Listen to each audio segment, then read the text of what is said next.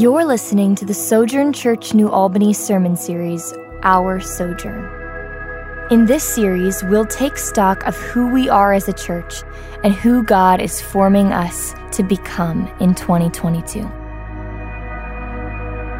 Now hear the word of the Lord. All the believers devoted themselves to the apostles' teaching and to fellowship and to sharing in meals, including the Lord's Supper and to prayer. This is the word of the Lord.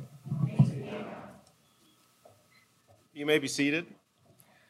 Good morning, Sojourn. Peace be with you. It's good to see you guys. My name's Jonah. I'm one of the pastors here at Sojourn. Our mission as a church is to reach people with the gospel of Jesus Christ, build them up as his church, and send them to follow him in his world. I'm thankful that you come to be a part of that.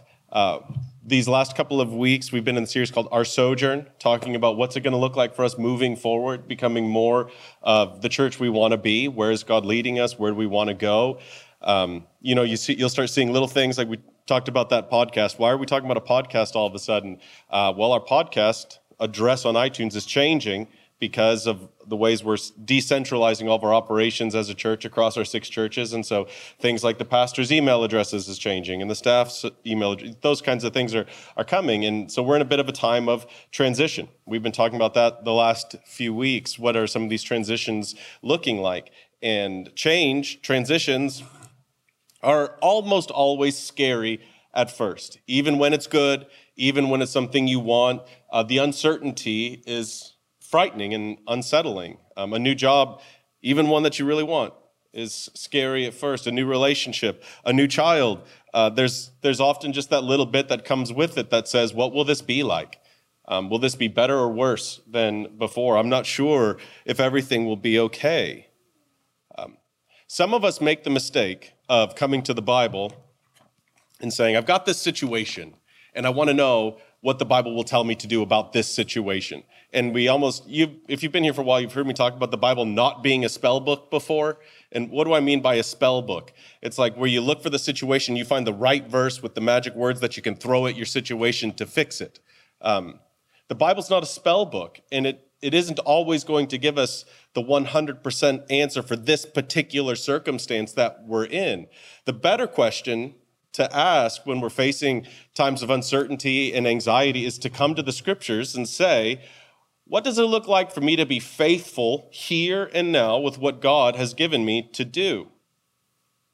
The aim of the scriptures is less to give us information to make us intelligent or to give us a lot of facts about God. The scriptures tell us truth, and that's revealed truth. That's truth given to us by God in order to make us a certain kind of person. Even just practically speaking, could you imagine how thick the Bible would have to be if it's going to tell you what to do in every circumstance you will ever face in all of the different contexts of your life? It'll tell you what to do if you're adopting a child while moving to the Philippines with a new job in IT. You know, like the circumstances are too complicated and too varied to think that the Bible is going to give you the explicit answer for every situation. So instead, what does God give to us in his revealed truth? He gives us mostly stories and poems. More than 60% of the Bible is stories and songs and poems. And the reason for this is that stories shape us. They invite us to participate in the story so that we might become a certain kind of human in the world. The kind of people who can face change, who can face life's uncertainty with confidence, with peace, with hope. The Bible tells us stories of what has happened and how God shows up more than it gives us instructions for what to do. And that may be confusing for some people. That may make us feel a little bit anxious. There's every other religion in the world outside of Christianity, if you boil it down, will say, do this and this and this if you want God to be pleased with you. Here's all these things that you have to do, and good luck with the rest of your life. Pray these things this many times at these times during the day. Have you noticed that Jesus does not come with instructions, though? He comes with an announcement and an invitation. If you look at the first public message of Jesus, the announcement, the kingdom of God is at hand, What's the invitation? Repent and believe. There's something true that is coming. There's something that has happened. He makes an announcement, and he invites us into it. He saves us. If you look at how salvation is talked about in the New Testament, the primary metaphor that is used is that of adoption. Not even of like servanthood or taskmaster or obedient workers. It's adoption. He comes with an announcement to save us so that we could be adopted into his family. Healthy families are built on a foundation of relationship, not on rules. If you have a healthy family, I promise you that there are rules, but the rules are in service of the relationship within the family. Some of you grew up in a family where it was all rules and no relationship. And what happens, that might work when your kid is 6, 7, 8 years old. What happens when a 15-year-old has been given nothing but rules his whole life? That doesn't go well. These stories in the scriptures equip us with principles and invitations to become holy and wise right where we are, to experience who we are as sons and daughters of God, so that we could face life's uncertainties with confidence, with peace, and with hope. The passage Melissa read for us is a great example of what I'm talking about. So I'm going to read it again for you. Acts 2:42, it says, all the believers devoted themselves to the apostles' teaching and to fellowship and to sharing in meals, including the Lord's Supper, and to prayer. This is not a command. This is a story. How do I know it's not a command? Well, the language isn't a command. If you want to get nerdy about it, we can talk about that afterwards. But even just think about what's being said. Those first 3 words, all the believers. That's literal. This is saying every Christian in the world gathered together. And is that possible today? Thank you. From the mouth of babes, right? Can you imagine? Where are you going to put a few billion people? Which country do we gather in? It's not possible for all of the believers to gather anymore. They were devoted to the apostles' teaching. What did that mean here? Well, if you've never thought about this Acts 2 is talking about a time when the New Testament is not written yet. When it says they were devoted to the apostles' teaching, it means that they were listening to the apostles teach. The apostles were these men that they're not alive anymore, and we cannot go and listen to the apostles' teaching anymore. Fellowship and sharing meals. We don't know what that means. It just says fellowship and sharing meals. Did that mean they had breakfast, lunch, and dinner together? Did that mean they had a special Tuesday supper? I had to struggle with that here in Southern Indiana, the difference between supper and dinner. I don't know. I don't really know which is which, but you see what I'm saying? It just says they ate together and they had fellowship together, but it doesn't really say what that means. It says they prayed together. Well, was it contemplative prayer? Was it intercessory prayer? Was it corporate readings all together prayer? Was it full day long? What was it? You see what I'm saying?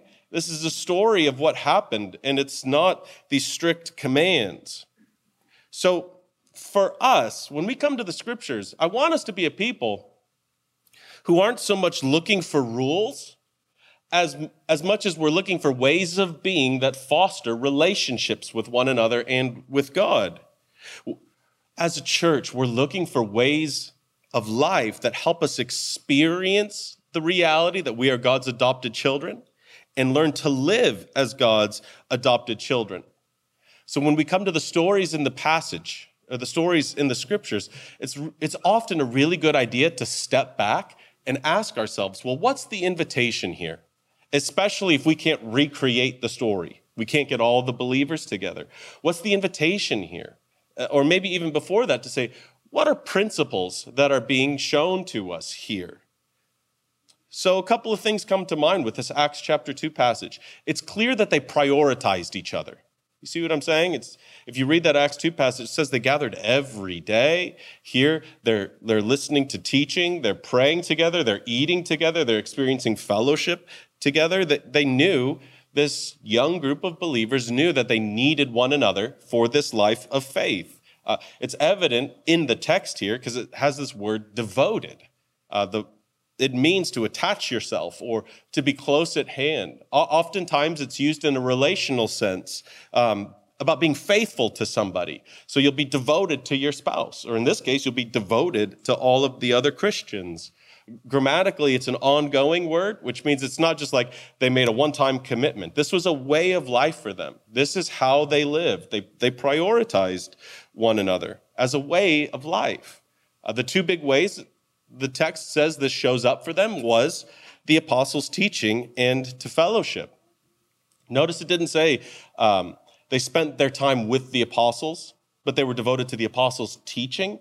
There's a difference there. They weren't obsessed with these people as much as what it was that was being revealed to them. They were hungry for the revealed truth of God. And at that time, it was given through the apostles themselves on behalf of Jesus. It's also really interesting to me that these were not one-on-one meetings. This was the whole church being devoted to the apostles' teaching.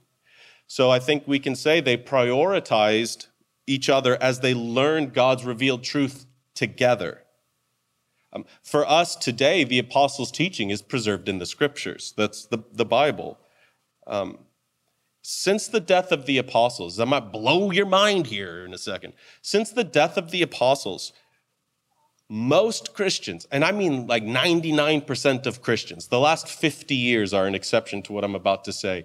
Most Christians only read the Bible and learned how to read the Bible together.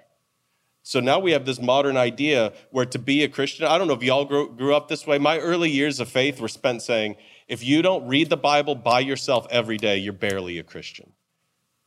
Quiet time, anybody have quiet times? You know what I'm saying? It's like you have to get in your prayer closet, read the scriptures, hit your Bible, and listen. If you do that, thanks be to God. That's great. I'm never going to discourage somebody from reading the Bible. I don't want you to hear me saying it's bad to read the Bible on your own. But for 1950 years, the way Christians learned the scriptures together and devoted themselves to the apostles' teaching was through large groups. It was Christians reading together, interpreting the Bible together, and understanding how did it apply to them together. It was an ongoing, diligent pursuit of God's revealed truth together. That shared pursuit created this word here called fellowship. It's a Bible word. It's a word that we sing often, and it's one that doesn't really show up much in our normal culture. So if you want to try to understand what fellowship is, it's a relationship that's bigger than the relationship.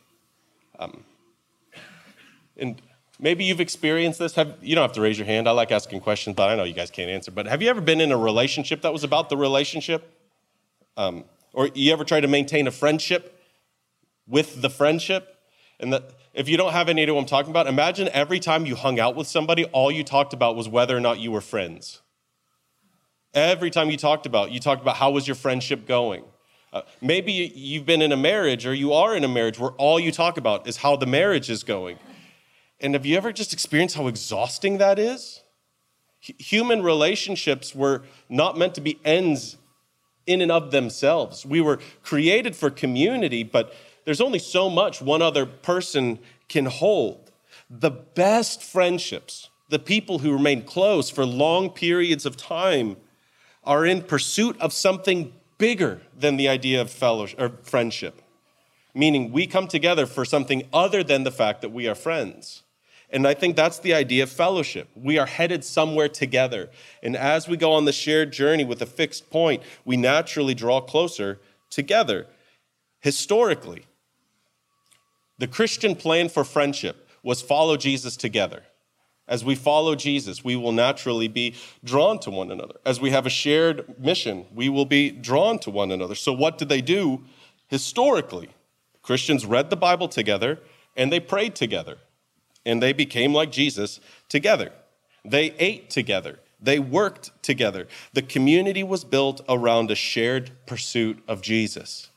And see, that something that's interesting that's happened to us in the last 50 or 100 years or so, church has become so much of kind of like a social group or an activity that we go to.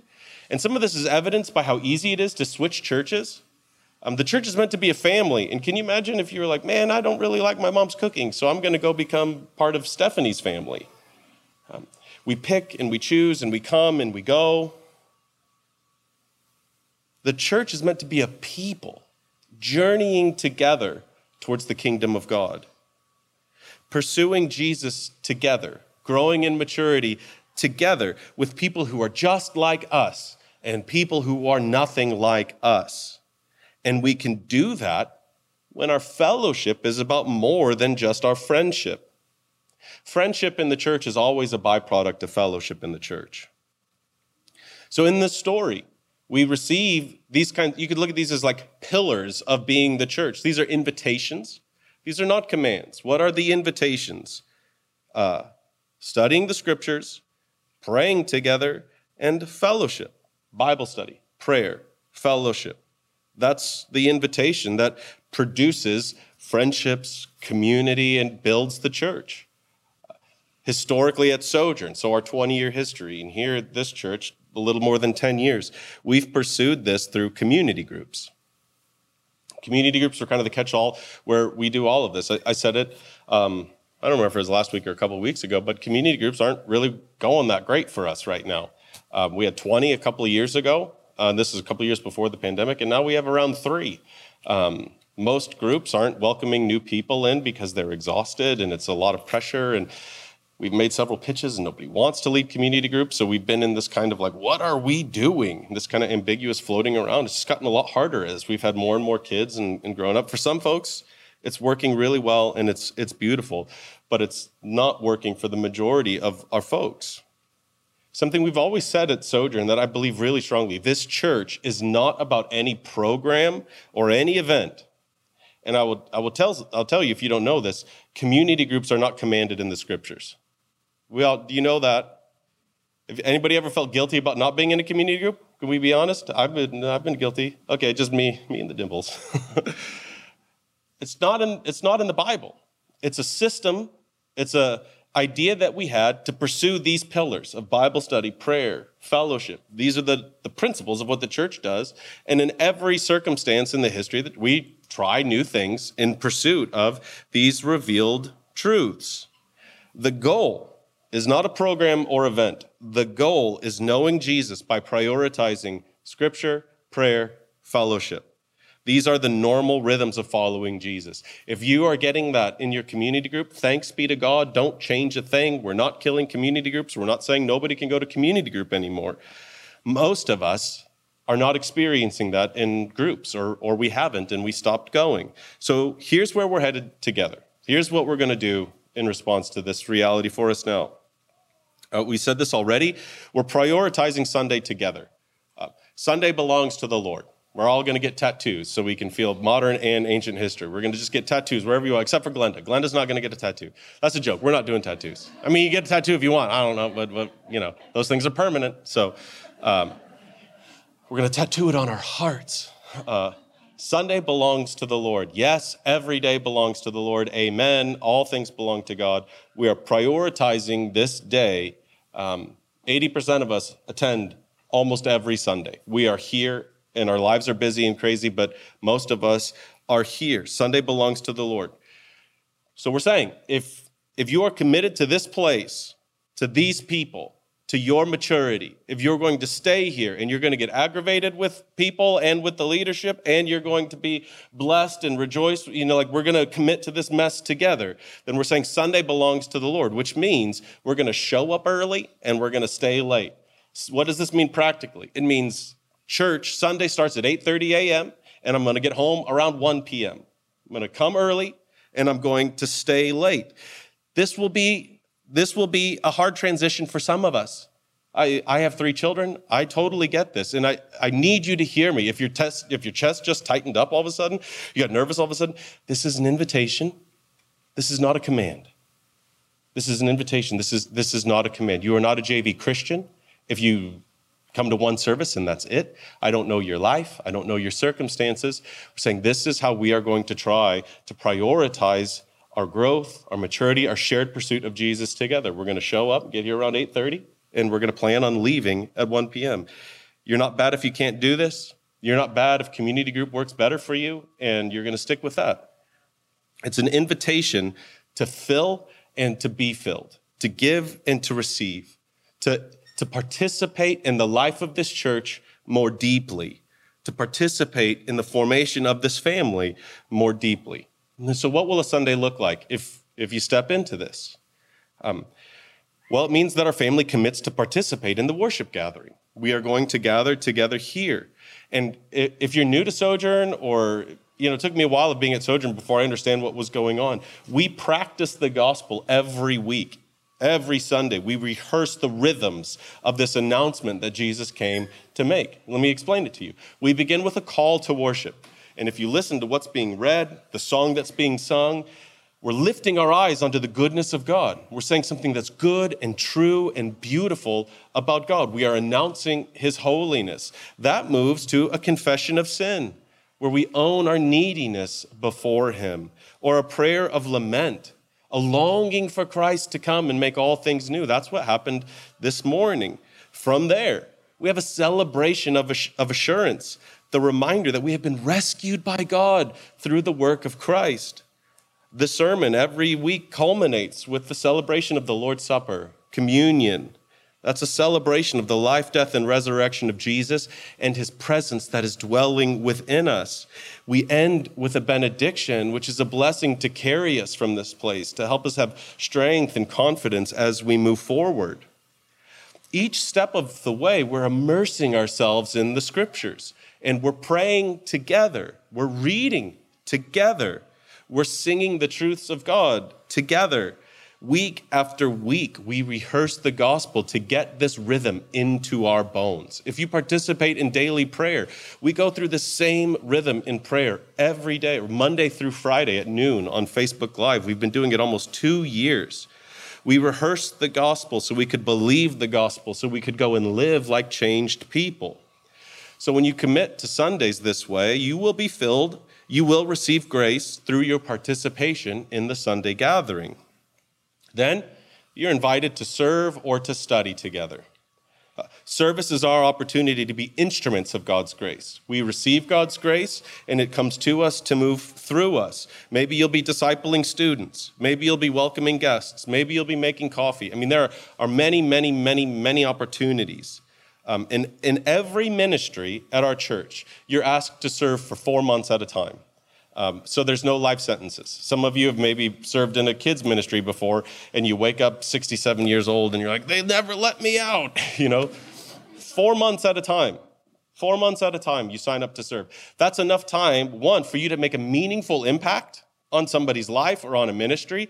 That's enough time for you to figure out if you're good at this or not, if you enjoyed this or not. And that's enough time for you to make some connections with other people in our church. And if you like it, if it's going well for you, if it's giving life to you, you keep going. So some of you will serve in one of those trimester segments on those months where you're not serving. Well, what do I do then? Am I just going to walk around the grounds and prayer walk?